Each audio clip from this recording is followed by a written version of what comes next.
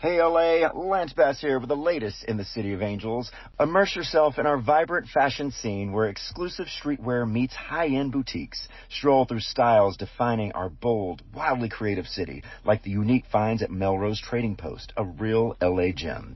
Explore star-studded experiences on Hollywood Boulevard, behind-the-scenes studio tours, and moments of awe under our legendary blue sky. Picture this. The iconic Griffith Observatory, inspiring directors worldwide. Plan your weekend at discoverla.com. It's the time to leave your mark in the City of Angels. Lance Bass is signing off. Focus Features presents Back to Black. I want people to hear my voice and just forget their troubles. Experience the music and her story. Know this, I ain't no Spice Girl. Like never before. That's my daughter. That's my Amy. On the big screen.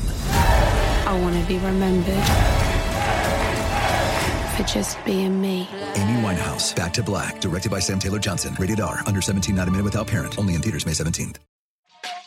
Hey everybody, welcome to Across Generations, where the voices of Black women unite. I'm your host, Tiffany Cross. Join me and be a part of sisterhood, friendship, wisdom, and laughter. We gather a seasoned elder, myself as the middle generation, and a vibrant young soul for engaging intergenerational conversations. Prepare to engage or hear perspectives that literally no one else has had. Listen to Across Generations podcast on the iHeartRadio app, Apple Podcasts, or wherever you get your podcasts. It's like the police knew who he was before they got here. From iHeart Podcasts. Medical school dean at USC was leading a secret double life. She's breathing right now? Yes, she's absolutely breathing. I'm a doctor, actually. A story about money, power, and corruption. When people fall in line, they fall in line. Looking back, I realized, everyone knew. I'm Paul Pringle, an investigative reporter for the LA Times. Listen to Fallen Angels, a story of California corruption on the iHeartRadio app, Apple Podcast, or wherever you get your podcasts.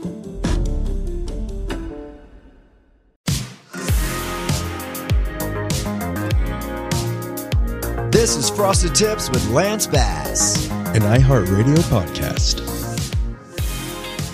Hello, my little peanuts. It's me, your host, Lance Bass. This is Frosted Tips with me, Lance Bass, and my lovely co-host, Michael Turchin, Turkey Turchin right here.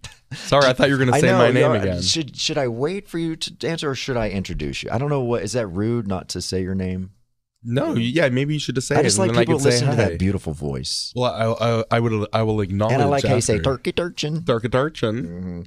Congratulations on your LA art show showing. Thank you.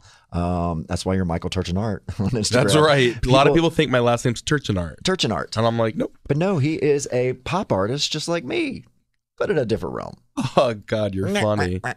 So your LA art show was a major success. You sold out of everything, which was crazy.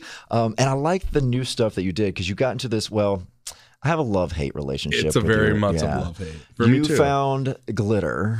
I know. Now, his stuff is amazing. It's pop art. It's incredible. And tons of people buy your stuff. I mean, all, big celebrities have them in their homes. Oh, stop, Lance.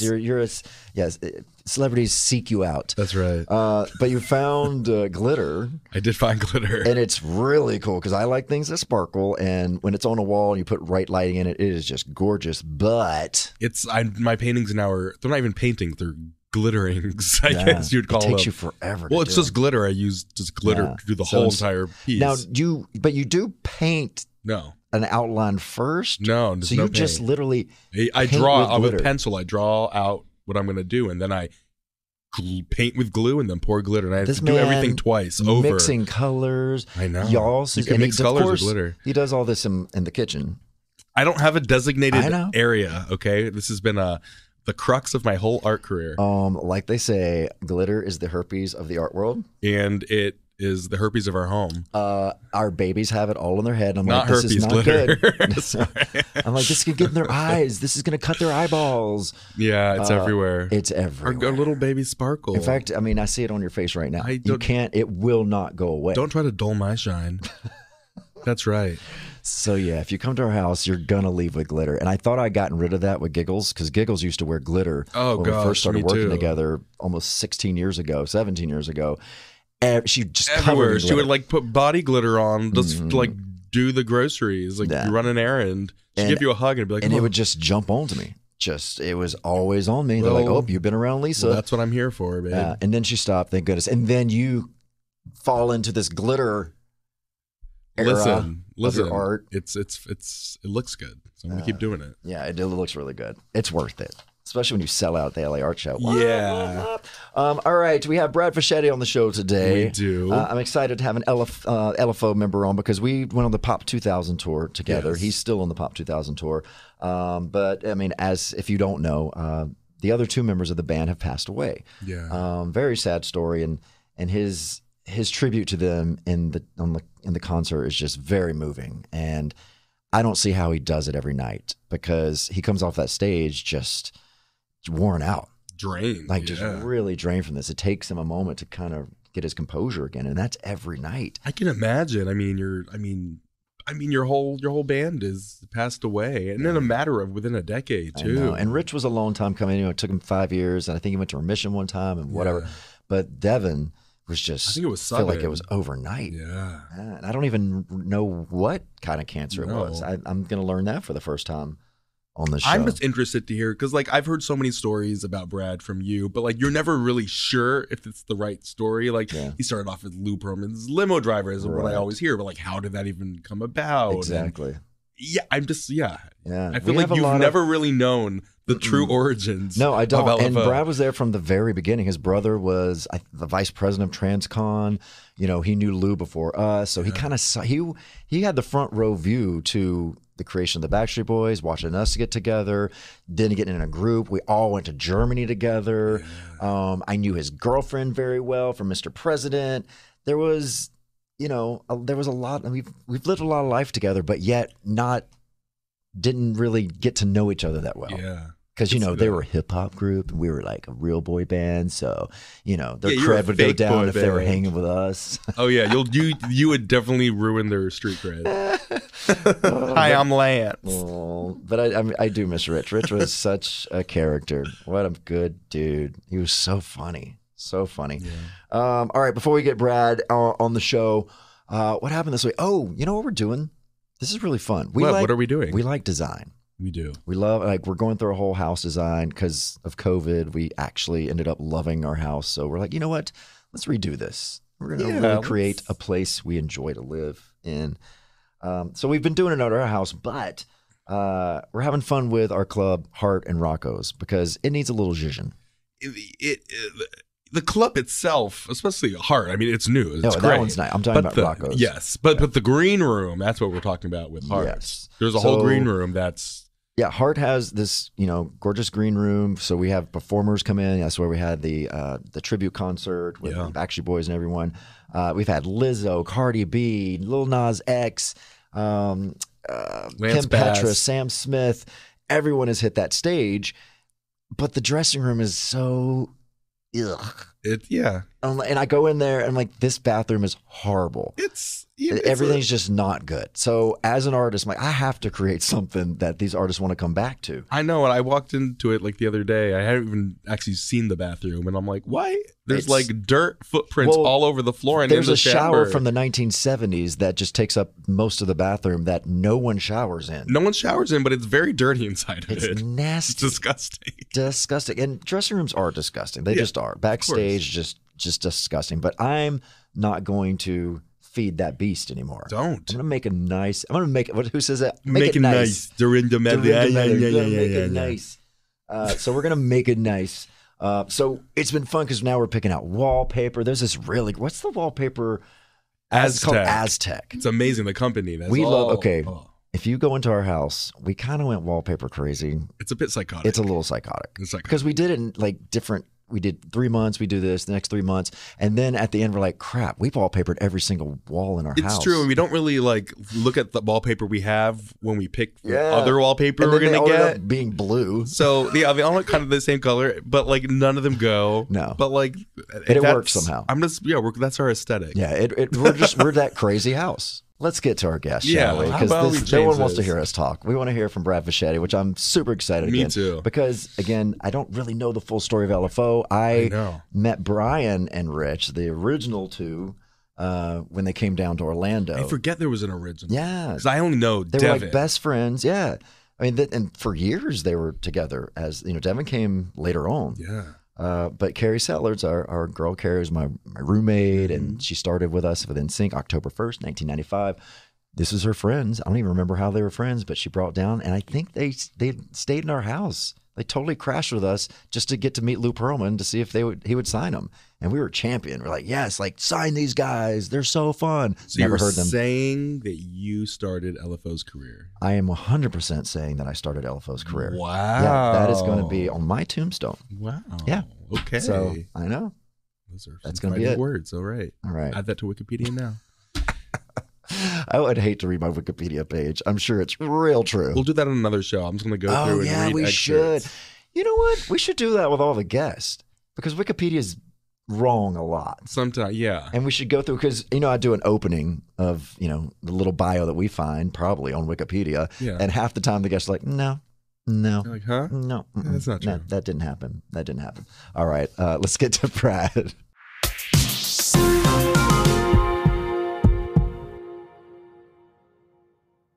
Hey LA, Lance Bass here with the latest in the City of Angels. From epic shopping to non-stop Pride events, DiscoverLA.com is your gateway to everything LA. From walk-up windows and rooftop bars to year-round alfresco dining, Los Angeles is a culinary thrill ride sure to leave visitors hungry for more. From tacos to sushi, we truly have some of the best restaurants. After you get a bite to eat, get a taste for fame firsthand by attending a star ceremony on Hollywood Boulevard or glimpse behind the scenes at world-famous studio tour. Stop and see a movie at the iconic El Capitan Theater and check out the stairs outside the Dolby Theater where all the stars walk before the Oscars. Take a hike at glamorous Griffith or stop for a boba or a draft cold brew at an outdoor cafe perfect for people watching. There are endless amounts of outdoor activities in LA with our beautiful weather. And of course, Pride is celebrated every day in Los Angeles. Everyone is welcome to experience our sparkling nightlife, indulgent spas, and sensational shopping. Plan your weekend at DiscoverLA.com. It's time to leave your mark in the City of Angels. Lance Bass, signing off. Bring a little optimism into your life with The Bright Side, a new kind of daily podcast from Hello Sunshine, hosted by me, Danielle Robay. And me, Simone Boyce. Every weekday, we're bringing you conversations about culture, the latest trends, inspiration, and so much more. Thank you for taking the light, and you're going to shine it all over the world, and it makes me really happy. I never imagined that I would get the chance to carry this honor and help be a part of this legacy. Listen to The Bright Side on America's #1 podcast network, iHeart. Open your free iHeart app and search The Bright Side. Imagine you ask two people the same exact set of 7 questions. I'm Minnie Driver, and this was the idea I set out to explore in my podcast, Mini Questions. This year, we bring a whole new group of guests to answer the same 7 questions, including actress and star of the mega hit sitcom Friends, Courtney Cox. You can't go around it, so you just go through it. This is a roadblock. It's going to catch you down the road. Go through it. Deal with it. Comedian, writer, and star of the series Catastrophe, Rob Delaney. I shouldn't feel guilty about my son's death. He died of a brain tumor. It's part of what happens when your kid dies. Intellectually, you'll understand that it's not your fault, but you'll still feel guilty. Alt-rock icon, Liz Phair. That personal disaster wrote Guyville. So everything comes out of a dead end. And many, many more. Join me on Season 3 of Mini Questions on the iHeartRadio app, Apple Podcasts, or wherever you get your favorite podcasts. 7 questions, limitless answers. Hi there, I'm Bob Pittman, Chairman and CEO of iHeartMedia. Welcome to Math and Magic, Stories from the Frontiers of Marketing. This week, I'm talking to the one and only Ryan Seacrest. Love the connection to people. I think at the core, what I get excited about, what gets me up in the morning, is connecting with people in an unscripted, unvarnished way. Is getting to say something to them, hear back from them, know that I'm part of the routine. And I look forward to getting on the air. I look forward to it. In these exciting times, we're looking to the math, the strategy and analytics, and the magic, the creative spark, more than ever. Listen to Math and Magic on our very own iHeartRadio app, Apple Podcast, or wherever you get your podcast.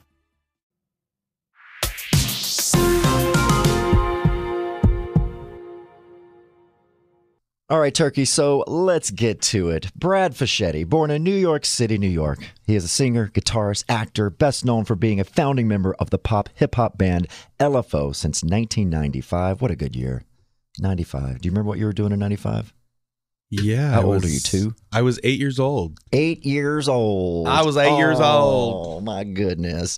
Well, the band hit the scene in 1999 with the smash hit Summer Girls, which is Turkey's favorite, from their debut album, self-titled album. The band went on hiatus in 2002, and in 2009, LFO, they regrouped for a reunion tour. And although it was short, Brad said it was perhaps the closest they have ever been as a group. So please welcome to the show, Mr. Brad Fischetti from LFO. Welcome to Frosted Tips, my man. How are you? Good, brother. How you doing? I'm doing good. It's good to be able to see you, and we're going to be able to catch up because a lot of things I don't really remember from the LFO days. My brain is so I don't remember shit anymore.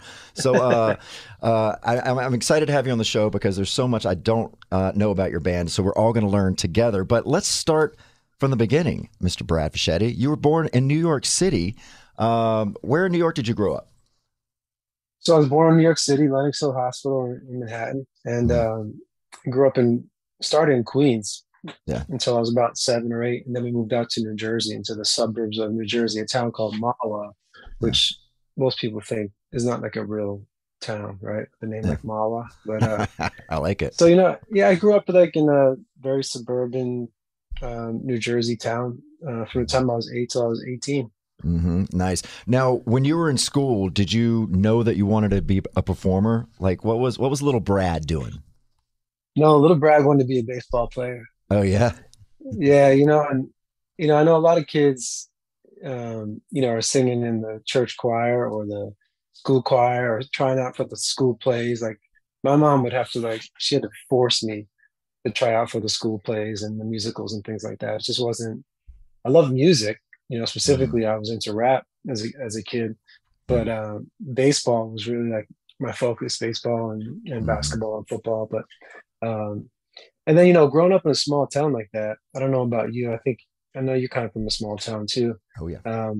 There's not a lot of, back then, there wasn't a lot of people like trying to be in a music group. It was like, I think there was one guy I knew of that had ever recorded something, in the town. Whereas I think if you grow up in Boston or New York City, there's a lot of that going around. But in a small town in New Jersey, it just didn't even seem like something that was even possible. I know. I feel like growing up in a small town, especially back then, you weren't even really allowed to dream because it just didn't seem possible at all. But all these other cities where you had examples of people that have made it from Boston, made it from Memphis, whatever. It was just, I just felt like it was just easier for someone in a bigger city. No one was looking at a small town. I mean, it's true. I grew up in Miami Beach, and I had friends that were in movies when I was in 5th grade, and I had friends going on to do stuff. So it was always on the periphery for me, even though I never remember there was this one kid in my class, Denman Anderson. Yeah. And he booked a movie, and I'm like, how do you know how to book a movie? I didn't know. Where do you learn that there's an audition for something happening? And I remember in maybe 6th or 7th grade, I don't know, he got, what was the Huckleberry Finn movie with Elijah Wood. Yeah. And I was like, that's so cool. And I thought he was going to become the biggest actor ever because he was the only one in our town that did anything. I mean, he's going to be a huge movie star, but he ended his acting career at that point. In my town, I think in my town, the biggest deal was a girl who was she was in the Sunday Circular for a toys ad, you know what I mean? And I was a huge deal, you know what I mean? She did a Barbie commercial in the Sunday Circular, Yeah, and even Joey Fatone, he's from Bensonhurst. He was, he could easily just be an extra. I forget what movie he first did. Once Upon a Time in America, I think he did that movie. But he was just, an extra in the background. But they had all these opportunities for kids to, see how a movie's made. No one was filming in Ellisville, Mississippi. It just wasn't going to happen. Wasn't happening in Mahwah, New Jersey either. Yeah. So tell us about the family. How many brothers and sisters? What was it like growing up in your household? My family is kind of interesting because between my mom and my dad, I'm the only one. So when my mom married my dad, he had 2 kids already. So I had 2 older brothers that are 12 years older, one of which Bobby. Yeah. And then after they got divorced, my mom got remarried and had my little brother when I was like 12. So I have three brothers, but it was never like, you know, 4 guys growing up in the same house, if that makes sense. Yeah. And your brother Bob was, I don't know, what was his official title at Transcon? Was he vice president? I don't even know. You know, it's like he you know, it started when Bobby was working for Lou's blimp company, Airship, up in New York. Okay. And then, you know, when Lou moved the company down to Florida, I guess we're jumping ahead here, but yeah, you know, that's kind of how part of how my story happens. But yeah, so I don't even know what his title was, you know, before Transcon went down, but maybe vice president of something or other. I'm not really sure. Yeah, I always loved your brother. He was just so fun. He was one of the first people I met in Orlando when we signed with Transcontinental, because we were kind of hidden from the label, you know, because the Backstreet Boys couldn't know about us, so we were called B5 on the records. But your brother Bob and Lou are pretty much the only ones that we could talk to and knew about us. Yeah, I remember being in meetings with Lou and Johnny when that whole thing was going down. You know, it was very, very interesting. But we're jumping ahead again. No, I want to talk about this because your perspective is so interesting to me because, you were there at Transcon when all this was happening. You had moved to Orlando. You know, Lou had let's back up a little bit because there's a couple of interesting stories between you and me that you might not even know about. Oh, tell me. So you know, I'm a teenager and I would come down to Florida and visit my brother, right? My brother worked for Lou, started with a blimp company. Then Lou moved to offices to Florida. And then Lou went to a New Kids on the Block concert. Mm-hmm. And I think, you know, he just saw dollar signs everywhere. Yep. And he decided, I'm going to start a boy band. Now, meanwhile, you know, I'd come down and visit. At the time, they just started Backstreet Boys. So, you know, we're all 15, 16 years old, swimming in Lou's pool. You know, the things you did back then, right? We go to the house, swim in the pool, you go to the movies, you go to dinner, you play putt-putt, all that kind of stuff, you know? Yeah. And then when I was 18, my mom told me we were moving to Texas. And that was like a massive culture shock from going from, you know, suburban New Jersey to Dallas, Texas. Yeah. And so I went because I had a little brother and I was helping take care of him, but I really wasn't happy. I was interested in pursuing a career in the entertainment business. And my brother knew that. And he was always fascinated with the fact that I could rap, you know. And back then, you know, in the early 90s, rap was not mainstream, you know, and certainly wasn't in the suburbs very much. And so at one point he said, hey, why don't you just move to Orlando and you can pursue your career here? You know, Lou's got this Backstreet Boys, they're starting to make waves, and this would be a better place for you to pursue your career. So I told my mom one day, I said, listen, I'm moving to Florida to be a rapper. How'd she take that? Yeah, you can imagine how that went down. Yeah, but, it's every mom's dream. Yeah. You know, what's funny, Lance, is I was still working at this restaurant in Dallas, and I had a pager at the time. And back then it was like mostly drug dealers that had pagers. Yeah. But I had a pager for legitimate reasons. And I got a page from Lou's number, right? So I remember I was serving a table and I was already getting ready to move there, but I hadn't moved yet. And I was waiting on a table. My pager starts going off. I'm like, oh, guys, I promise you, I'm not a drug dealer, right? So I go to the payphone. I pop in a quarter, right? And this was the early days of when NSYNC was put together. And he goes, he picks up the phone and goes, hey, Brad. I go, what's up, Lou? He goes, can you sing bass? And I go, I'm a rapper. Like I have no idea. He goes, hold on. He puts Robin on the phone. The old vocal. Were you trying to take my job? And she goes, all right, let's hear it. And I had no idea what to do. So I go, ebony and ivory. So, oh my gosh. Oh my gosh, that was so funny, man. So I guess in a way I tried out for NSYNC. Yeah, I never knew that because Joey's friend had dropped out, the bass singer. They were looking for a bass. Definitely makes sense that he would be coming to you. Robin Wiley, for those that don't know, was our everything, our vocal coach. I mean, she's the one who gave us our harmonies, our sound. And do you want to know what my audition song was? with Robin? Old Man River, that old man river. Think of a little 16-year-old skinny kid singing Old Man River for an audition. Mississippi. Oh my gosh. It was good times, good times. Well, it's funny. So, I moved down there, right? Here's another funny story about our connection.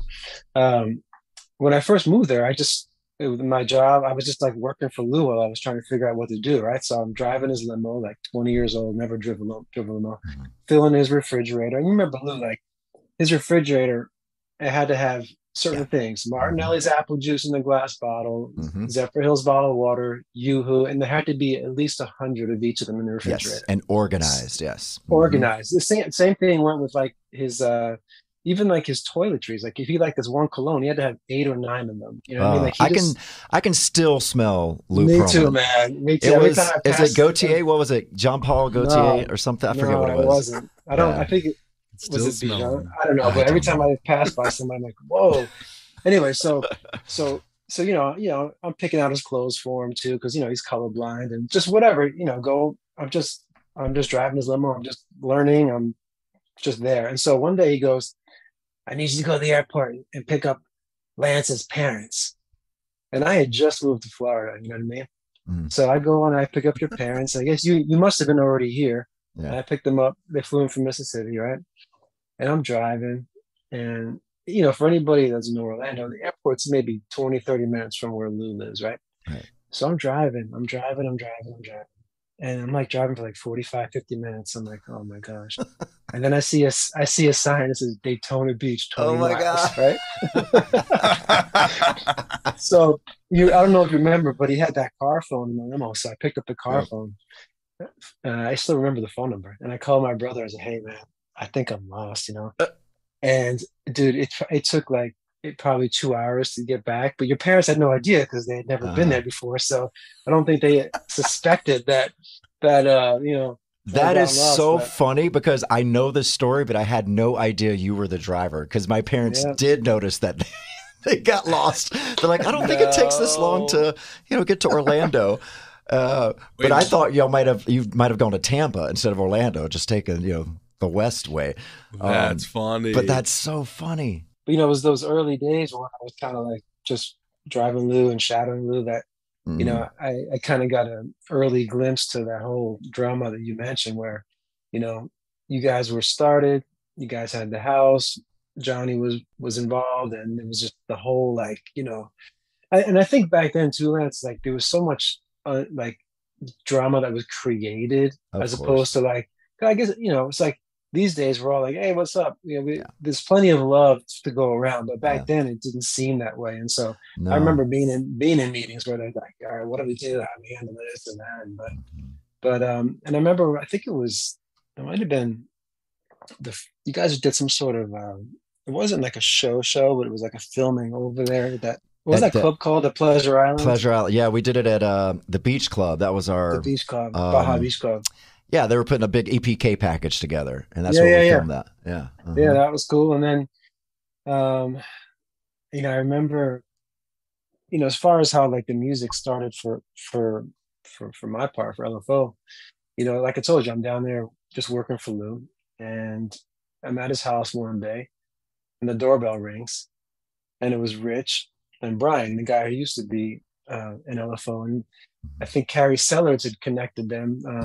They had heard about what Lou was doing. I had no idea they were coming. And, Lou brings us into the game room. Remember the game room with like C-3PO and R2-D2 in it, and Star Trek and the laser disc player, And he's like, hey guys, you're 3 of you are doing the same kind of music. Why don't you just come together as one and I'll sign you? So we're like, okay, sounds good. And I remember he had to sit down on that couch. You remember the couch that had like the laser disc player in front of it? Mm-hmm. And he goes, I'll be right back. And he comes back with a guitar, an acoustic guitar, because, Lou's a decent guitar player. And he starts playing. He goes, all right, guys, 3 rappers. I want you to sing this one, And he starts playing La Bamba. And so we're like, we're sitting there in the game room going, la Bamba. And it's like, what on earth is going on here? But that was shortly after you came down, and I remember we didn't have a lot of experience doing choreography. And I don't think you did either at the time. And or maybe NSYNC was just, the other guys were way more advanced. So they would send you to our choreography lessons. I started in that karate studio. Remember the karate studio? Yeah. Oh my God. With Robert Hawkes.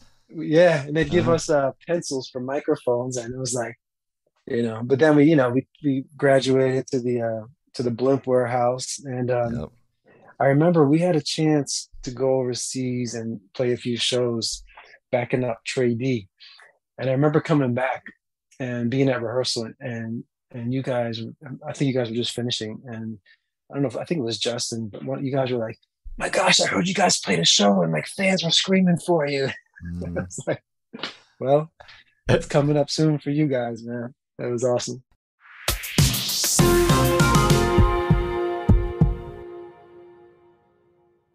Hey LA, Lance Bass here with the latest in the City of Angels. From epic shopping to non-stop Pride events, DiscoverLA.com is your gateway to everything LA.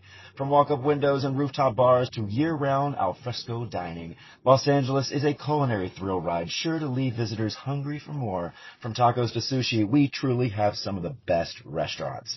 After you get a bite to eat, get a taste for fame firsthand by attending a star ceremony on Hollywood Boulevard or glimpse behind the scenes at world-famous studio tour. Stop and see a movie at the iconic El Capitan Theater and check out the stairs outside the Dolby Theater where all the stars walk before the Oscars. Take a hike at glamorous Griffith or stop for a boba or a draft cold brew at an outdoor cafe perfect for people watching. There are endless amounts of outdoor activities in LA with our beautiful weather. And of course, Pride is celebrated every day in Los Angeles. Everyone is welcome to experience our sparkling nightlife, indulgent spas, and sensational shopping. Plan your weekend at DiscoverLA.com. It's time to leave your mark in the City of Angels. Lance Bass, signing off. Bring a little optimism into your life with The Bright Side, a new kind of daily podcast from Hello Sunshine, hosted by me, Danielle Robay. And me, Simone Boyce. Every weekday, we're bringing you conversations about culture, the latest trends, inspiration, and so much more. Thank you for taking the light, and you're going to shine it all over the world, and it makes me really happy. I never imagined that I would get the chance to carry this honor and help be a part of this legacy. Listen to The Bright Side on America's #1 podcast network, iHeart. Open your free iHeart app and search The Bright Side. Imagine you ask two people the same exact set of 7 questions. I'm Minnie Driver, and this was the idea I set out to explore in my podcast, Mini Questions. This year, we bring a whole new group of guests to answer the same 7 questions, including actress and star of the mega hit sitcom Friends, Courtney Cox. You can't go around it, so you just go through it. This is a roadblock. It's going to catch you down the road. Go through it. Deal with it. Comedian, writer, and star of the series Catastrophe, Rob Delaney. I shouldn't feel guilty about my son's death. He died of a brain tumor. It's part of what happens when your kid dies. Intellectually, you'll understand that it's not your fault, but you'll still feel guilty. Alt-rock icon, Liz Phair. That personal disaster wrote Guyville. So everything comes out of a dead end. And many, many more. Join me on Season 3 of Mini Questions on the iHeartRadio app, Apple Podcasts, or wherever you get your favorite podcasts. 7 questions, limitless answers. Hey, I'm Jay Shetty, and I'm the host of On Purpose. On Purpose's mission is to create impactful conversations to help you become happier, healthier, and more healed. This week, I talked to Tiffany Haddish in a hilarious, deep, thoughtful interview where we dive into family trauma, grief, sobriety, love, and dating. You'll be laughing, crying, and have so many impactful takeaways after this interview. I had this, homie lover friend for a long time. He's very disrespectful to me, very kind of messed up to me. But in my mind, we could get married. We had the most beautiful babies. He handsome, I'm pretty. It would be so cool. He's smart and intellectual. I'm kind of smart, I think. It would be fun. We have the best conversations. We have fun, but then he would treat me like crap. Listen to On Purpose with Jay Shetty on the iHeartRadio app, Apple Podcast, or wherever you get your podcasts. Trust me, you won't want to miss this one.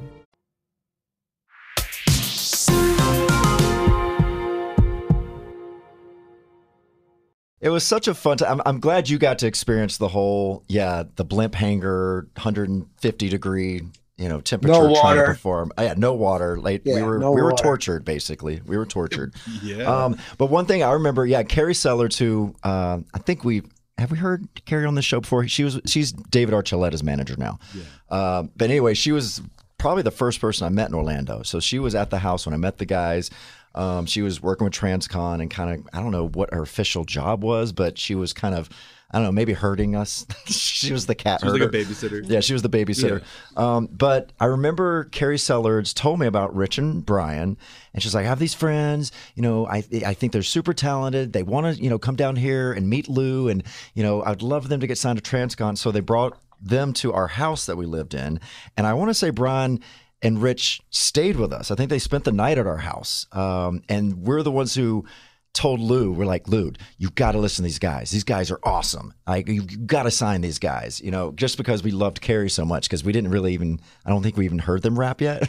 But we're like, Lou, you've got to sign these guys. And then I guess that's when they went over to Lou's house, met you. Y'all sang La Bamba. I guess he was thinking maybe a Spanish hip hop act. He's like, La Bamba rap. He's got lots of ideas. Tomato. He had lots of ideas. So when did Brian drop out? Because this is where it gets fuzzy for me, because this is when we did the whole German thing, and then we came to America. Y'all started in Germany also. When did Brian fizzle out, and when did Devin come into play?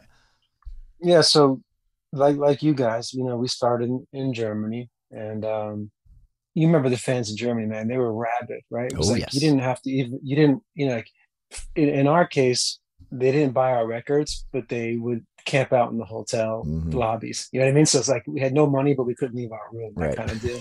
That's exactly what you want. Yeah, exactly. But we toured Backstreet, toured you guys. We had modest success, enough to where you couldn't leave your hotel room. But like I said, nobody was buying the records. And by the end of '97, it was like, okay, it seemed like we were kind of done. Like it wasn't going to work. And at the time, the States were still like the mecca. Like, oh my gosh, imagine being released in the States. I think Backstreet had maybe just started. You guys are getting ready to start being released in the States. And then early '98, a small label under BMG decided they wanted to release us in the States. And we were like, holy cow. Like, it was like, we couldn't believe it, So I flew back to the States. And I remember we played some shows with you guys. I remember playing like a putt-putt or something where there was like 30 people in 1998. You remember those? Yeah, we did those. We would do those little club gigs where they'd have like 4 mics, not 5, or either like one of the mics would have a cord and all the rest would be, cordless. So you had to really, kind of work around a lot of those venues. What about the European teen clubs where none of the mics actually worked? Oh, yeah. It was just like 5. I know. Well, they were so confused when we would come to Europe because we like to, sing live, and they're not used to people singing live. It was always lip syncing. True, yeah. Yeah, so when we would... Especially on TV. My God. It was like, you could not sing live. I don't think they even had mics that worked. They weren't capable. I remember one time we forced our... I think Vet and Doss is the only show that we could actually sing live, but all the other shows, MTV, everything, we're like, no, we're singing live. We have to prove ourselves. And then the first time that we did, and it sounded like crap because they're just not prepared for it. We're like, okay, we'll lip sync from now on. We're good. Any TV? Yeah, exactly. Yeah. So how did you find Devin? Y'all did an open audition, right? No, we didn't. So, we started touring in the States in '98. And again, we started making some waves. Like there was, we're in the teen magazines, toured with LL Cool J. We played some shows with you guys. But, it's like we always kind of look, I think one of the tough parts about being part of the camp was like we look at the other artists and see like where they're at, what kind of videos they're shooting, and I mean, and you want the same, But you guys in Backstreet have really kind of taken off huge, and we were still on a small label. And so I remember one time we were with Lou. Do you remember the Stage Deli in New York City? Yes. Yeah. So we're sitting there at the Stage Deli, the 3 of us, and I took like I don't know, like a ketchup bottle and said, "This is RCA," and mayo, and said, "This is Arista," and mustard, and said, "This is Sony." And I took like 3 sugar packets. I said, either we go here, we go here, we go here, and then I spread the sugar packets far. I said, "Oh, we're done." Like basically, like you got to get us a bigger deal. We've gone as far as we can go on this small label. And so he wound up setting up a showcase for us with Clive Davis. It was out at some convention in San Diego, and they set up a whole live performance set up in a conference room out there.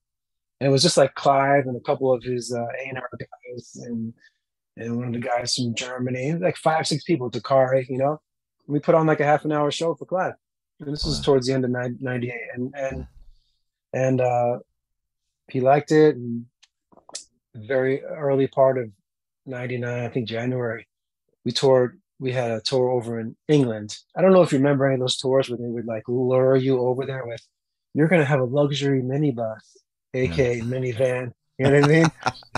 And so, yeah, we did this horrible tour of like, literally, we played like kindergarten libraries, and teen clubs with teen clubs with fake mics, and we're doing like 3 shows a day. And they have us. We're thinking like we're going to London. They say, "Oh, you're going to stay in London." They had to stay in Wimbledon, but during the wintertime, there's nobody in Wimbledon. You know what I mean? So it was just, we were miserable. But I was like the first time Lou took us to New York, and it was my first time like to go to New York City, Manhattan. Oh my gosh, this is going to be amazing! My first trip. And then he put us like deep into Queens somewhere, like just where there was nothing around, like nothing. I'm like, well, this is fun. But of course, us teenagers sneak out of the hotel at midnight, walking around Queens like idiots, and found an arcade somewhere. You did. Played games. Yeah, that could have been dangerous. It could have been, but we were dumb. You know, anyhow, towards the end of 98, early 99, Rich and I experienced the separation with Brian. And in the meantime, a guy named Mike Caputo, who's like a Boston-based manager, was still like, to me, he's one of my best friends and really like the 4th member of LFO. But he was managing Devin at the time, and I think through Dakari he brought Devin into the mix. And you know, the long story short is Devin joined, and then Clive Davis decided to sign us. That's great. Explain who Dakari is to everyone. Dakari, he's a music producer for LFO. He was one of the most important people in our world. He really helped us to find our sound. He really helped us to develop our show. And you know, he really instilled a lot of confidence in us. And I still keep up with him. Really, he was your Robin Wiley. Yeah, in a way he was, man. I mean, we weren't, we obviously our show was a lot different than yours. We were not singing in harmonies, but he helped us to really find our basis was in hip hop, and he really helped us to find our sound, to develop a show. And he just instilled a lot of confidence. He's a very positive guy, and you know how some producers, they would just drive you crazy in the studio. It's like, just you didn't feel great while you're recording. But with Dakari, it was just like always positive. Yeah. And just a really important part of the LFO story. And so, yeah, man. So we got signed to Arista Records with Clive Davis, and things got interesting from there. Because I think the initial plan, because you remember, right? When you first get signed to the major, it's like you'll sing any song they tell you to sing, right? It was like you're just happy to be signed. We would have sang Happy Birthday if Clive said sing Happy Birthday, And they started, and back then too, remember, they would always want to connect you with these big producers, these big songwriters. And so they had these different songs for us, but not really what necessarily we would really like. But hey, it's Clive Davis. We'll do whatever he wants. But we had a couple songs that we really wanted Clive to listen to, and one of them was Summer Girls. And I remember we had a meeting with Clive one day in his office, and I told Rich before the meeting, I said, we have to play him Summer Girls. And he goes, no, man, no way. I'm too scared. And where did you find Summer Girls? How did y'all come across that song? Well, we wrote it. Oh, yeah, really? Rich, I didn't know that. Yeah. Oh. Yeah. Rich wrote the lyrics. What a bop. And so we're sitting in his office and we're just meeting, he's talking about Whitney Houston, Carlos Santana, whatever else, his butler's bringing him his lunch, and I said, hey, Clive, we have a song I want to play for you. And Rich was like, yeah, he was like, oh my gosh, So he pops it in the, I don't know if it was a tape player or CD player, and he listens to it. He goes, "Okay, that's a nice song. We can put that on the album. We can put that on the album." And so we started like freaking out because, you know, back then it was unusual for a boy band to get a song on the album. Um, and so we were really excited. We go back to the studio, recording some more. Meanwhile, do you remember, obviously you remember Z100, and one of the characters on the morning show, this dude, Greg T, they called him Greg T, the frat boy. They would have him do all sorts of crazy things, like break into Martha Stewart's house and just crazy stuff. So there was a program director in the DC area that had received a copy of Summer Girls from our old label. Like, he was just kind of sending it around to get some feedback. And this one particular day, he was just looking for a summer song to play and was like rifling through some CDs and listened to it, liked it, put it on the air. This guy, Greg T from Z100, was driving through DC at the time on his way home from a trip with his girlfriend. They hear the song. His girlfriend starts freaking out how much she loves the song. He calls the radio station, asks what song it is. He said he literally heard the guy like rifling through CDs to try to figure it out. He got the name of the song. He tracked it down, and he brought it to Z100 and told the PD and told the morning show, like, you guys got to hear this song. And then one Friday morning, they devoted their entire morning show to Summer Girls. Oh, wow. And then it started exploding on Z100, which is like the biggest radio station in the country. Meanwhile, Arista wasn't ready for that, and they actually tried to stop it. And then Z100 was like, listen, we're not stopping. And then other radio stations followed. And so it was like, okay, this is real. We gotta finish getting the album together. And the other thing that did for us is it gave them the confidence in us to write more songs for the record. And so the follow up to that, Girl on TV, was something that we wrote, and West Side Story, and a few other songs. So, but that's how Summer Girls, I think if we would have.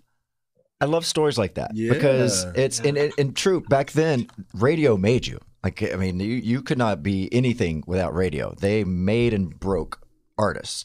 Right, but how often did a radio station play a song without being solicited by an independent promoter? Like never, hardly ever. Never, man. Never. It was like, Greg T and I were talking about that the other day. I did his podcast a couple of weeks ago, and it's such an unusual story because it's just not the way radio happens. It does not happen that way. And so, that's obviously set things off. And Summer Girls was, a number one hit. Followed with Girl on TV. It was a big hit. And what was your favorite, Turkey? I think Girl on TV was your favorite. Girl on TV. Yeah. And that was about Jennifer Love Hewitt, right? Or is that a rumor? Girl on TV, in one way, it helped us sell a lot more records. And in another way, I think it cost us a lot of records. Oh, yeah. So we had the same publicist as Jennifer Love Hewitt. And Rich was really infatuated with her. Yeah. And we were getting ready to do, I don't know, one of the award shows in California. It could have been like Kids' Choice or, one of the many award shows. And she was going to be there. And, I don't know how well you knew Rich, but he would get really nervous for big things, His face would turn red. He would just, he'd get kind of angry. And so we're in the limo driving to the show, and he's drinking out. You remember how the limos have like these glass bottles of vodka and stuff like that, He's drinking, and he goes, Brad. He goes, stay away from her. I said, what are you talking about? He goes, don't go batting those eyelashes at her. I said, dude, I had no plan to. Like, he goes, listen, you stay away from her, I'll give you my publishing for Summer Girls. And I was like, cool. Say, I'll take the publishing, and yes, I'll stay away. You could have the girl. So anyways, so they meet at this award show, and she really inspired him, and we had the track for Girl on TV already, and I think that night he went back and wrote most of Girl on TV about her. And problem was she was still was or just had finished being Carson Daly's girlfriend. Yeah. And so we were on TRL one time, and with Carson. And you remember TRL, like, he had the glass wall, and all the fans were out in the street going crazy. So he's we're just talking. I don't remember exactly what we were talking about. Maybe the new album was coming out. And then he goes, and this is off script. He goes, so I hear you have a new song. And we're like, what? He goes, Girl on TV. He goes, who's that about? Oh. And Rich was like, not a word. Even myself, which I do pretty well under pressure, I didn't know what to say. And Devin, the guy who never really speaks at all, he just sings and riffs. He comes in and says today, like, oh, you know, any girl you like in the movies, whatever. But that kind of, okay, we kind of got the hint, like, okay, Carson's onto this thing. And then we had the audacity to put Jennifer Love Hewitt in the video. And yeah, that you know, that was cool because it made the video extra cool. But when the guy who hosts the biggest show on MTV is supposed to play your video, so you remember back then, like the big thing was to have the TRL world premiere, right? That's where you wanted your video to premiere. Yeah. So initially, that's where it was going to be, and then they said, no, we're not doing that.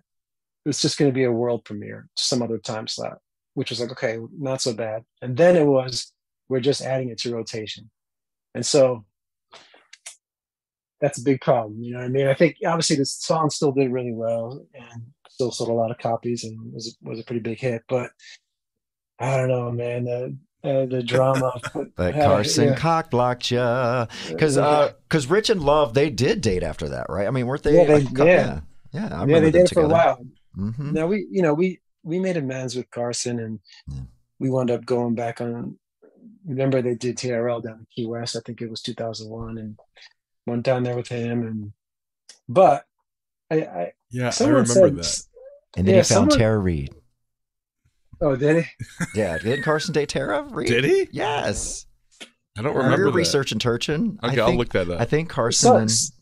Someone said this, and I can't confirm if it's true, but apparently on the last episode of TRL, one of the last things Carson said was some sort of dig at LFO. I don't know if that's true or not, but I hope it is because that would make it a good story. Oh my gosh! But you get free rent in his brain. That's what they say. Yeah.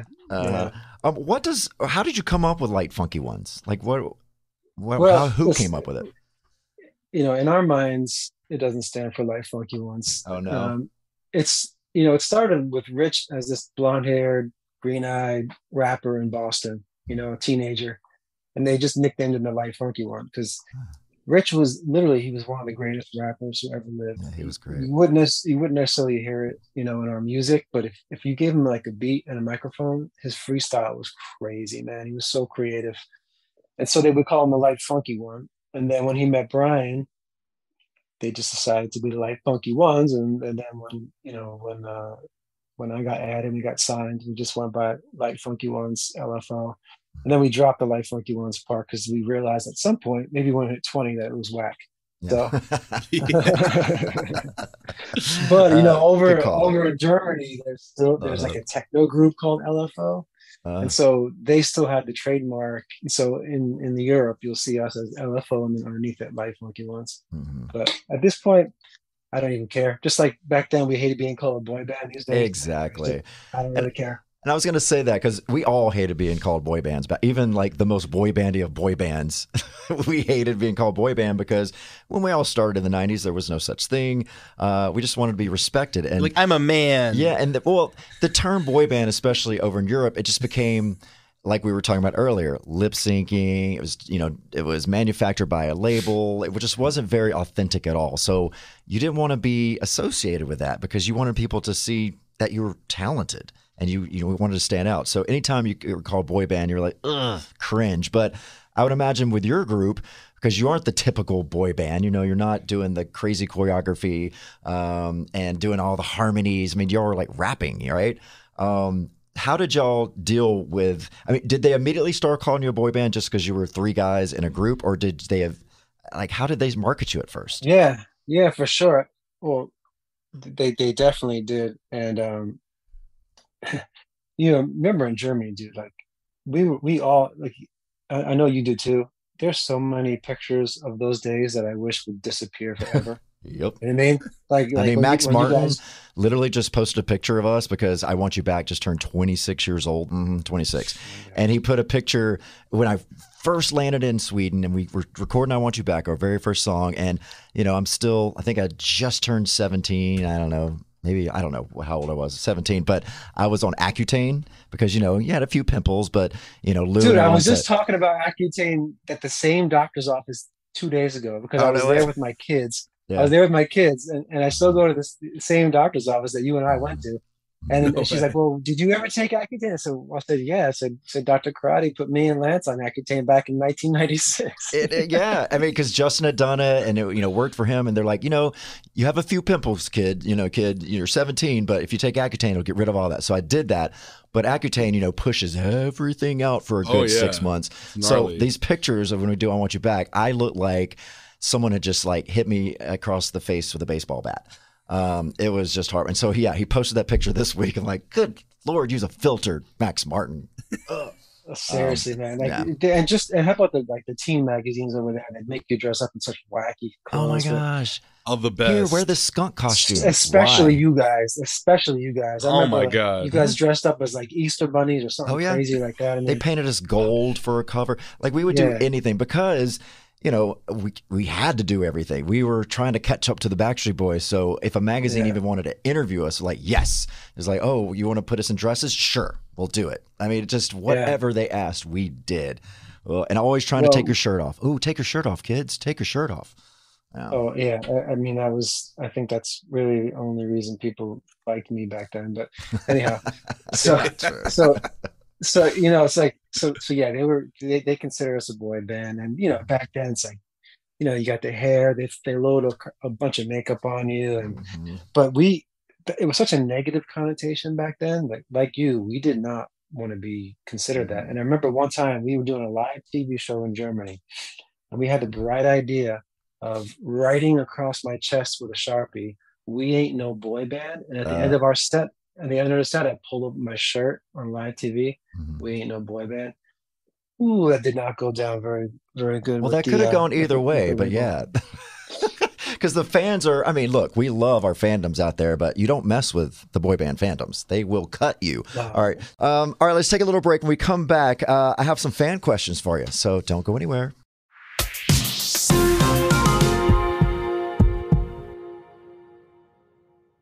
Hey LA, Lance Bass here with the latest in the City of Angels. From epic shopping to nonstop Pride events, DiscoverLA.com is your gateway to everything LA. From walk-up windows and rooftop bars to year-round alfresco dining, Los Angeles is a culinary thrill ride sure to leave visitors hungry for more. From tacos to sushi, we truly have some of the best restaurants. After you get a bite to eat, get a taste for fame firsthand by attending a star ceremony on Hollywood Boulevard or glimpse behind the scenes at world-famous studio tour. Stop and see a movie at the iconic El Capitan Theater and check out the stairs outside the Dolby Theater where all the stars walk before the Oscars. Take a hike at glamorous Griffith or stop for a boba or a draft cold brew at an outdoor cafe perfect for people watching. There are endless amounts of outdoor activities in LA with our beautiful weather. And of course, Pride is celebrated every day in Los Angeles. Everyone is welcome to experience our sparkling nightlife, indulgent spas, and sensational shopping. Plan your weekend at DiscoverLA.com. It's time to leave your mark in the City of Angels. Lance Bass, signing off.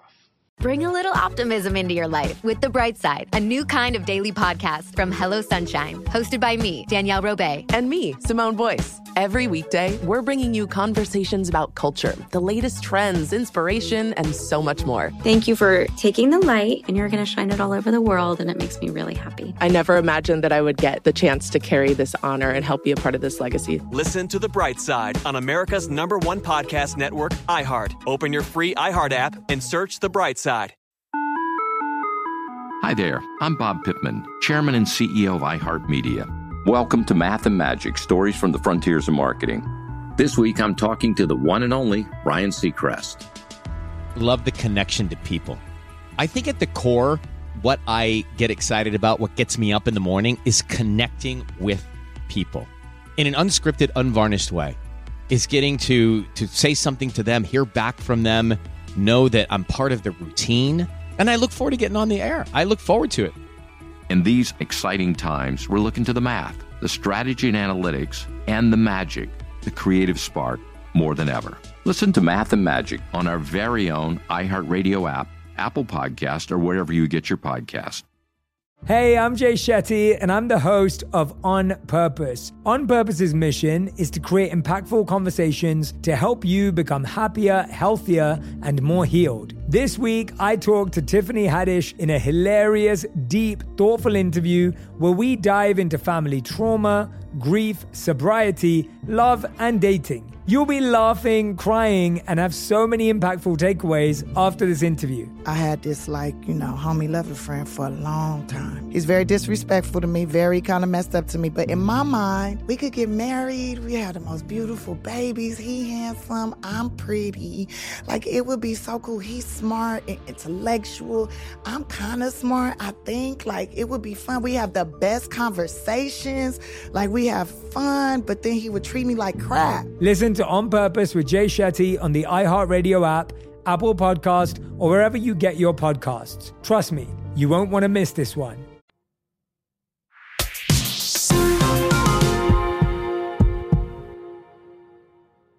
We're back with Brad Fischetti. All right, so I have some fan questions for you, and let's see what you think. Okay, Kitty Trash Panda, which is a great name. Kitty Trash Panda. It's a great name. We already answered this one. Is it true you were Lou Pearlman's limo driver? Yes, indeed, and got my parents lost. What is your? It wasn't your future. It just wasn't. What's your favorite LFO song by Moonchild 35? My favorite LFO song is from the first record, a song called "Baby Be Mine." Baby Be Mine. Okay. Yeah, Dakari produced and co-wrote that one. Nice. Okay, I'll check that one out. What is one thing not a lot of people know about Rich and Devin? This is from Sarah Iggy. Ooh, Sarah Iggy. I know Sarah. I know that. Oh yeah. From, but I recognize some of the screen names you recognize from years past. Mm-hmm. I guess some people know that Rich was, when he was on, was literally the funniest person on the planet. Mm-hmm. He commanded a room like nobody else. Especially when he had a drink. Oh, forget about it. Well, he had a name for it. I think he called it personality or something. Yeah, they give it a little personality. Yeah. Yeah, but he was just the funniest guy on the planet. Yeah. And Devin really grew to be an extraordinary musician and really a philosopher. Because when we met Devin, he just sang. You know what I mean? He barely spoke. When he would wake up in the morning, he would he'd stand over the toilet. And, you hear him going, whoa, whoa. He just sang. And when we took our hiatus, boy band word for broke up. Yep. He spent 5 years in his house, just studying music, studying instruments, reading a lot. He read the entire dictionary, and he came out of that and then he started getting into meditation. He literally meditated for a year or two straight. You couldn't get a word out of him.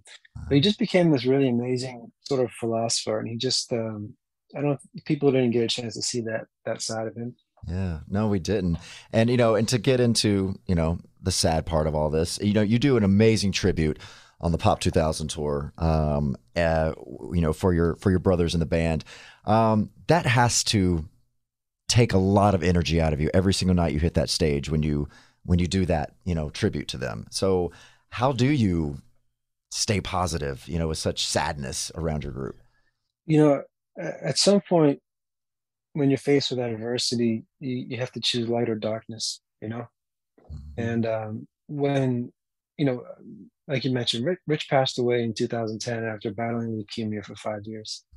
Mm-hmm. We were devastated, as were a lot of the fans. But, I still had Devin. Thankfully, he was not only my bandmate, but my best friend. And we lived in town and actually lived in my garage for a couple of years. And we brought LFO back on the road in 2017.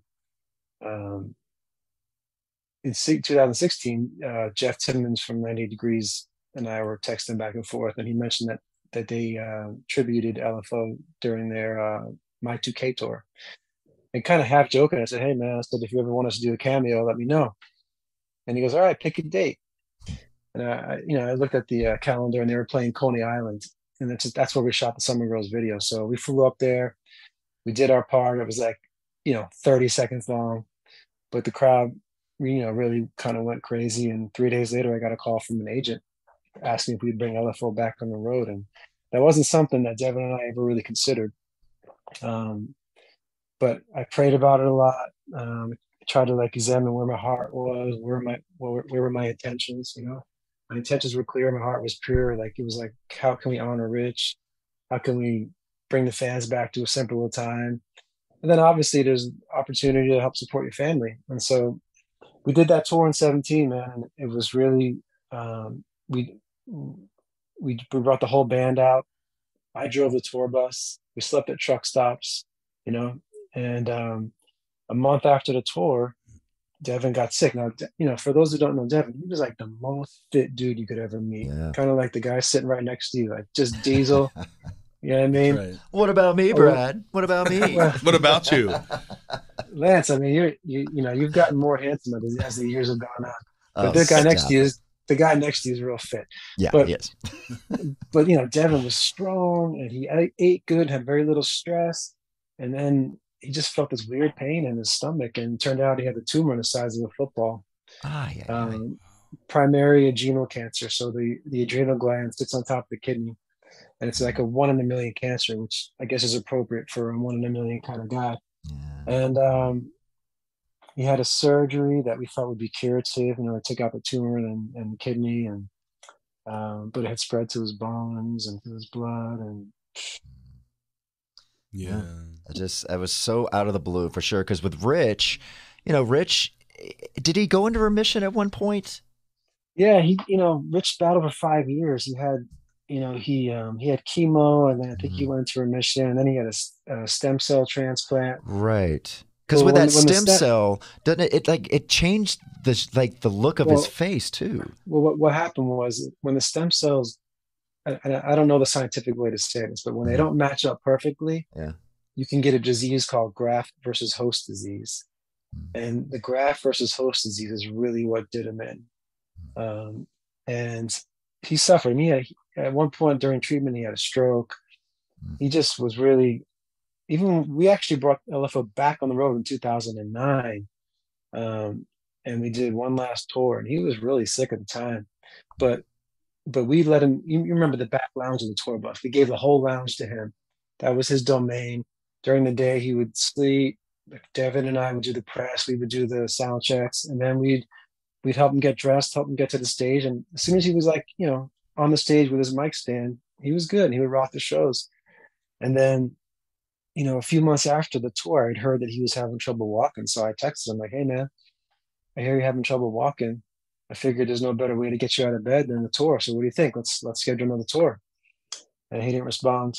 And a couple of weeks after that was his birthday. Texted him, no response. And then like a week after that, I found out that he had passed away. But with Devin, it happened quick, man. It was like he got diagnosed in the fall of 17, and he was gone a year later, man. He really,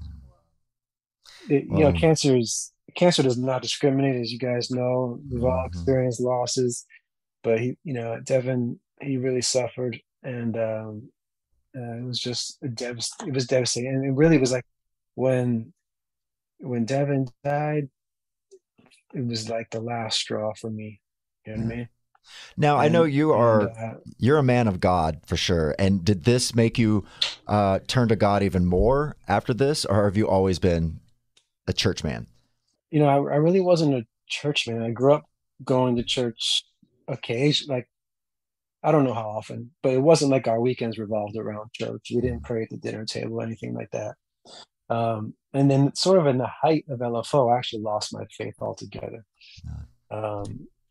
And that's a whole nother story, but I sort of came back to it after going through some really tough times. And so, yeah, I'm definitely a believer. And I've learned to stay, for me personally, like it's important that I really stay tight to my faith. I think it helps keep me moving in the right direction. Now, when Devin died, I didn't go through like a crisis where I didn't believe anymore, but I spent a lot of time screaming, begging God not to take him, you know, when he was getting real sick, just like, please don't take him, you know. And but when he died, you know, I honestly, I just went into the darkness, man. Like I mentioned it at the Aaron Carter thing, but it's like somebody pulled the hood over my eyes, you know, and I just really went dark. I found no joy in anything. I was sad. I was mad.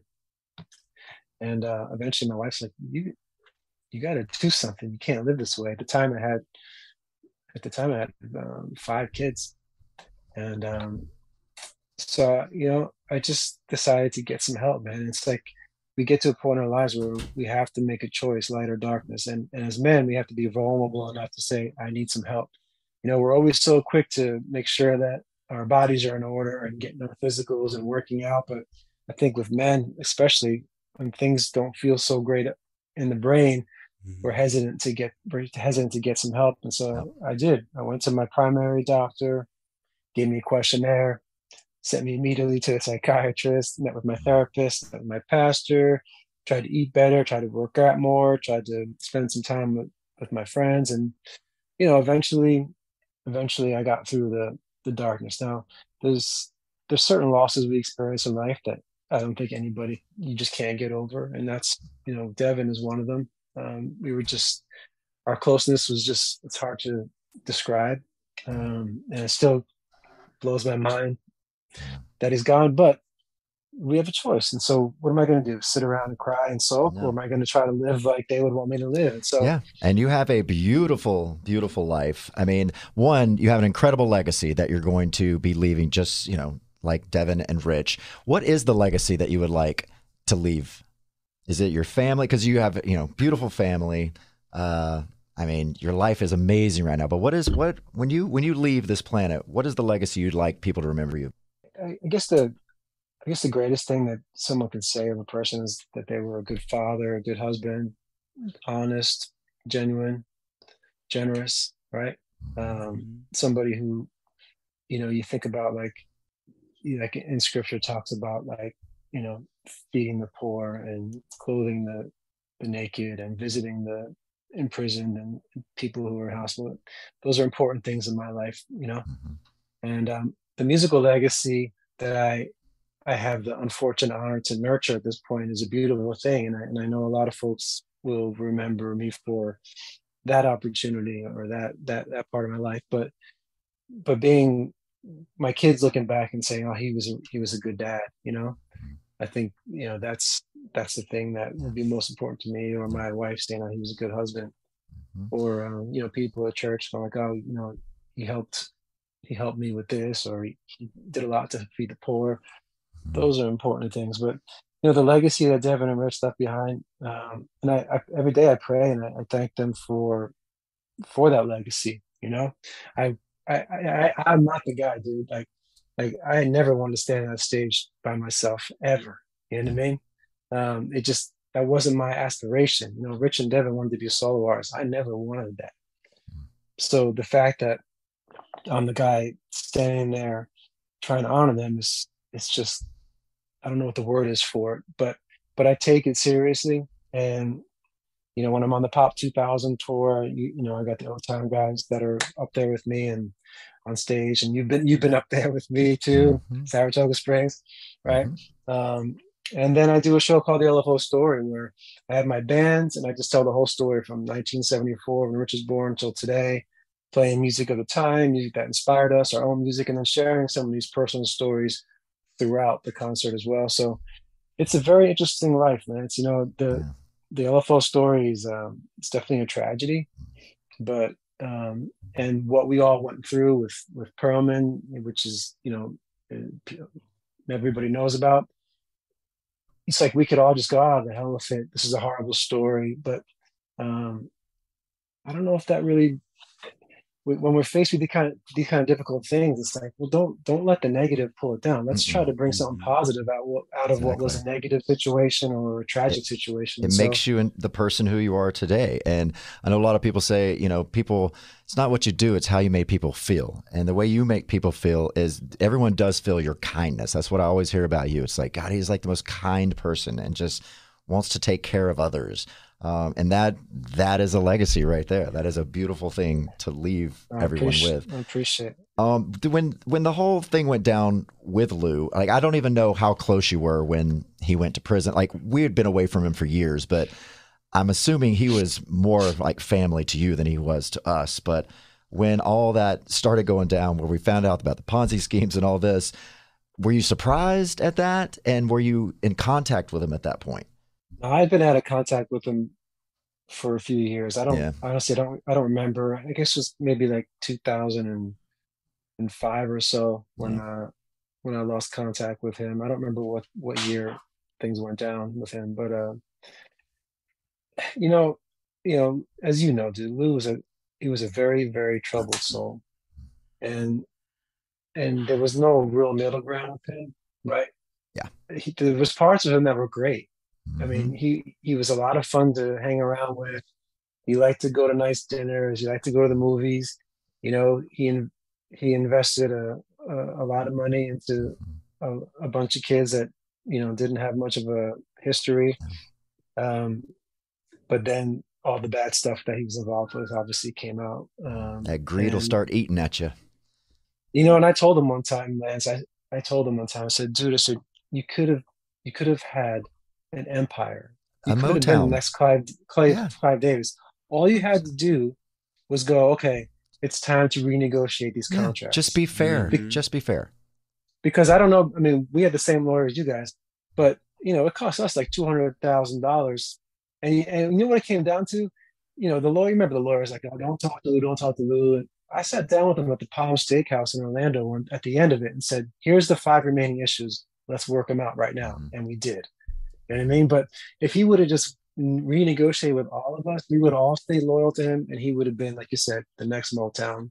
Yeah. But like you said, greed is one, I guess, a very deadly sin, and it's unfortunate because he had good attributes, but he was a very troubled soul. And I just think he got in over his head where he needed all this money. Like, he knew he was stealing from us, but he was, creating a Ponzi scheme in every single business that he had. So he had to pay these people off. So he was using our money to be able to do that. So I think he was just way over his head his whole entire career. That's crazy. Yeah, I mean, he definitely was a creative guy. He was very smart. Very smart and creative. But it's a shame that his legacy is what it is. But but on the good side, if it wasn't for him, you and I wouldn't be talking right now. Exactly. So. I mean, we have to look at the positive things like this. Everyone goes through, especially in the entertainment industry. You hear this story over and over and over. I would say 90% of artists go through someone like a Lou Pearlman. So and they always say, well, you learn something, right? So, and I think we did. It really taught me a lot about what to look out for and really treat this like a business. Because when you get into this at a young age like we did, you're not thinking of it as a business. This is just fun. Like, I can't believe I get to do this. I mean, I'll pay you to be able to do this, right? For sure. But then you realize, wait a minute. This is a business and people are making a lot of money off of us and we're not getting our fair share. So, you mature and you start to realize, when you grow up that, wow, I need to take control of my own business here. And we all did. And we learned at an early age, which is nice to have that lesson early on in life.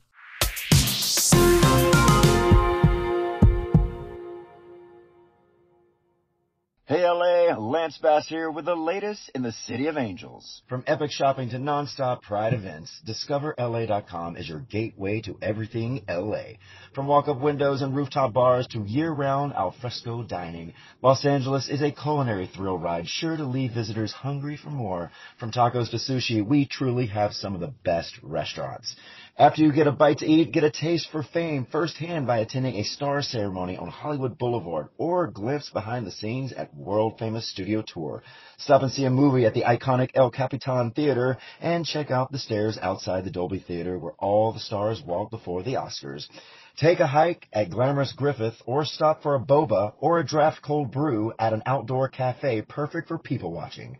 There are endless amounts of outdoor activities in LA with our beautiful weather. And of course, Pride is celebrated every day in Los Angeles. Everyone is welcome to experience our sparkling nightlife, indulgent spas, and sensational shopping. Plan your weekend at discoverla.com. It's time to leave your mark in the City of Angels. Lance Bass, signing off.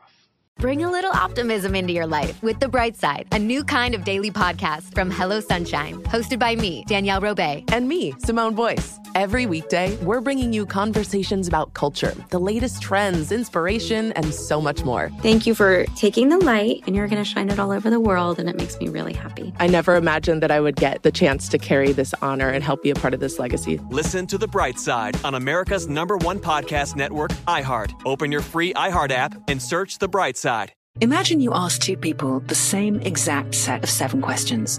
I'm Minnie Driver, and this was the idea I set out to explore in my podcast, Mini Questions. This year, we bring a whole new group of guests to answer the same 7 questions, including actress and star of the mega-hit sitcom Friends, Courtney Cox. You can't go around it, so you just go through it. This is a roadblock. It's going to catch you down the road. Go through it. Deal with it.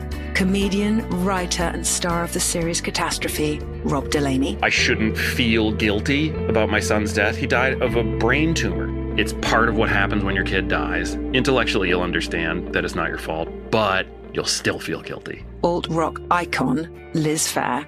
That personal disaster wrote Guyville. So everything comes out of a dead end. And many, many more. Join me on Season 3 of Mini Questions on the iHeartRadio app, Apple Podcasts, or wherever you get your favorite podcasts. 7 questions, limitless answers. Hi there, I'm Bob Pittman, Chairman and CEO of iHeartMedia. Welcome to Math and Magic, Stories from the Frontiers of Marketing. This week, I'm talking to the one and only Ryan Seacrest. Love the connection to people. I think at the core, what I get excited about, what gets me up in the morning, is connecting with people in an unscripted, unvarnished way. Is getting to say something to them, hear back from them, know that I'm part of the routine, and I look forward to getting on the air. I look forward to it. In these exciting times, we're looking to the math, the strategy and analytics, and the magic, the creative spark, more than ever. Listen to Math and Magic on our very own iHeartRadio app, Apple Podcast, or wherever you get your podcast.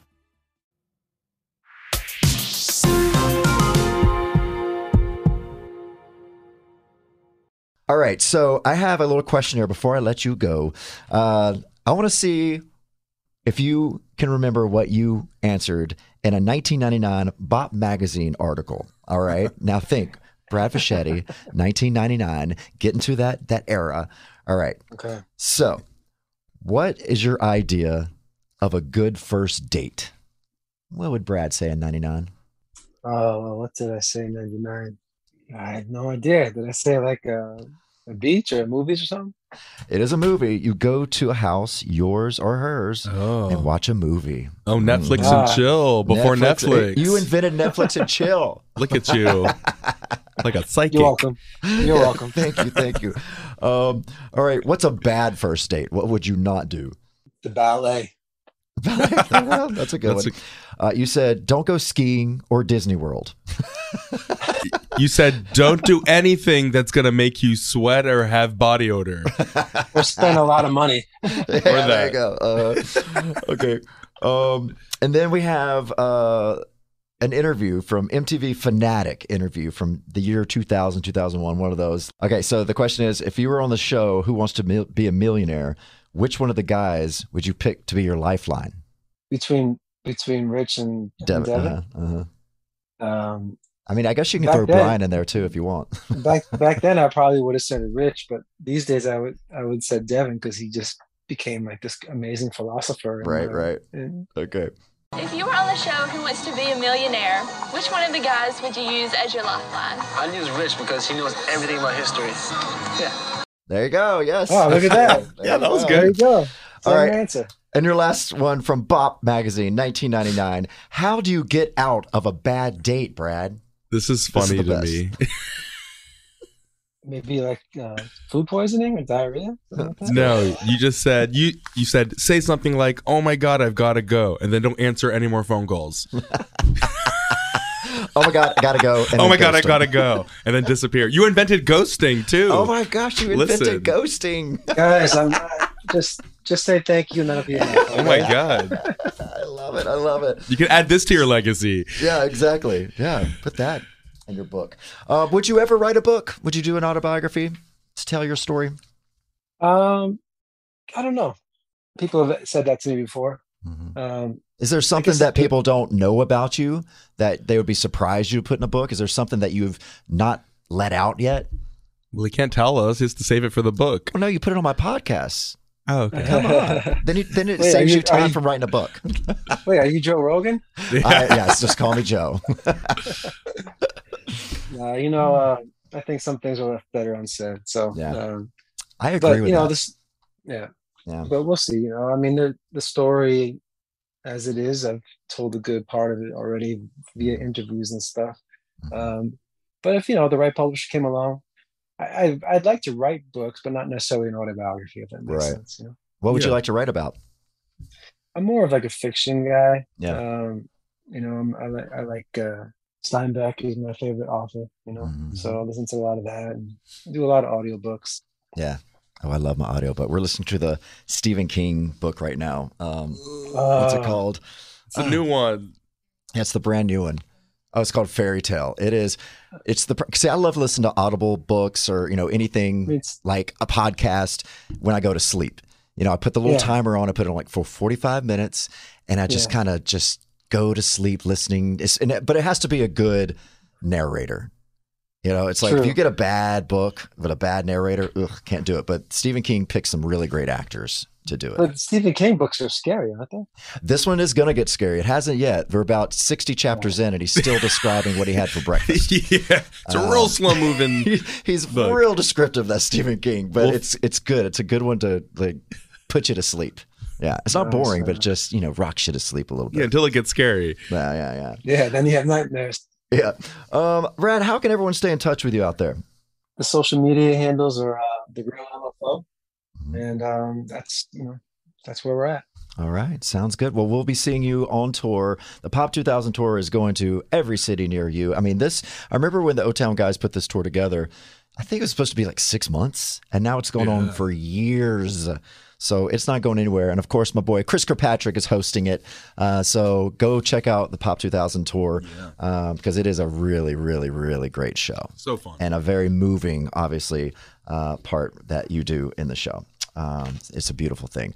But it was great to get to know you so much better, Brad. I love having you on the show. I hope to see you very soon. Hey, thanks for having me, man. It was good seeing you guys and really nice chatting with you. All right, man. We'll talk to you later. All right. All right. Peace. Brad Fischetti. We love him. What a great guy. It's so great. Yeah, it's especially having to deal with, such devastation in your group. I mean, I could not imagine because like he said, I never want to be a solo artist. No. I would hate to be on the stage by myself. It's just not my thing. But imagine if for 4 of the guys, all of your members go, and then I'm on stage by myself having to do the NSYNC catalog, bawling my eyes out with Old Man River in between. I would open up the song with Old Man River. It's like, well, I got a song. My one and only solo. We're going to lower the octave 3 octaves, and we're going to do the whole NSYNC set. But I couldn't imagine because, I mean, those are your brothers. I mean, I know it. I don't even want to imagine it right now. This is not good to talk about. This is a positive show. All right, guys, that is all the show I have for you. Who's coming up next week? Anyone know? No one. We don't know. We never know who's coming up next week. But I'm glad you're listening. We love your support out there. We love your DMs. So get us at Frosted Tips with Lance. DM us there. That's how we talk to you. Our ladies at iHeart. If you have any questions, any remarks, any tips, we'll put them on air. Do you have any tips today? We didn't have any tips. I did have this one went long because we're trying to make these a lot longer because I know you. Originally, I wanted this to be a 30-minute podcast. I know. Oh no. Fans don't want They're that. Like, if it's not at least an hour, we don't even want it. So wow, we hear you. Yeah, and we're gonna make them longer. I just thought you wanted bite-sized stuff, but you don't. No, they want some meatiness. And it keeps you on the treadmill for a lot longer. Exactly. I love listening to podcasts on treadmill. Yeah, you just walk on that treadmill. It's great. And listen to us. It flies by. You're like, holy crap. Yeah, you just drive around the block for an hour. No. All right, well, here's your tip. If you see a UFO, take a picture of it. Why aren't we seeing any pictures of these things? I know. Alaska. All of these images of things shooting down. Like, someone take a photo. Do we not have great cameras in Alaska? They're coming to you first. All right? I know. You got to intercept these things. Sarah Palin, make yourself useful. Sarah? Where are you, girl? Put out the camera. Oh, my Can't you see UFOs from your house? I know. All right. I mean, a Ring camera? Something's got to catch these things. Ring camera. Yeah, that'll do it. All right, guys. That is all the show I have for you. Of course, follow Turkey Turchin at Michael Turchin Art. Yes. And me at Lance Bass, of course. Boring. And we'll see you next week on Frosted Tips with me, Lance Bass, and Turkey Turchin. Hey, thanks for listening. Follow us on Instagram at Frosted Tips with Lance. And Michael Turchin Art. And at Lance Bass for all your pop culture needs. And make sure to write us a review and leave us 5 stars, 6 if you can. See you next time. Hey LA, Lance Bass here with the latest in the City of Angels. Immerse yourself in our vibrant fashion scene where exclusive streetwear meets high-end boutiques. Stroll through styles defining our bold, wildly creative city, like the unique finds at Melrose Trading Post, a real LA gem. Explore star-studded experiences on Hollywood Boulevard, behind-the-scenes studio tours, and moments of awe under our legendary blue sky. Picture this. The iconic Griffith Observatory, inspiring directors worldwide. Plan your weekend at discoverla.com. It's the time to leave your mark in the City of Angels. Lance Bass is signing off. Hey, everybody. Welcome to Across Generations, where the voices of Black women unite. I'm your host, Tiffany Cross. Join me and be a part of sisterhood, friendship, wisdom, and laughter. We gather a seasoned elder, myself as the middle generation, and a vibrant young soul for engaging intergenerational conversations. Prepare to engage or hear perspectives that literally no one else has had. Listen to Across Generations podcast on the iHeartRadio app, Apple Podcasts, or wherever you get your podcasts. It's like the police knew who he was before they got here. From iHeart Podcasts. The medical school dean at USC was leading a secret double life. She's breathing right now? Yes, she's absolutely breathing. I'm a doctor, actually. A story about money, power, and corruption. When people fall in line, they fall in line. Looking back, I realized, everyone knew. I'm Paul Pringle, an investigative reporter for the LA Times. Listen to Fallen Angels, a story of California corruption on the iHeart Radio app, Apple Podcast, or wherever you get your podcasts. Something that makes me crazy is when people say, well, I had this career before, but it was a waste. And that's where the perspective shift comes, that it's not a waste, that everything you've done has built you to where you are now. This is She Pivots, the podcast where we explore the inspiring pivots women have made and dig deeper into the personal reasons behind them. Join me, Emily Tish Sussman, every Wednesday on She Pivots.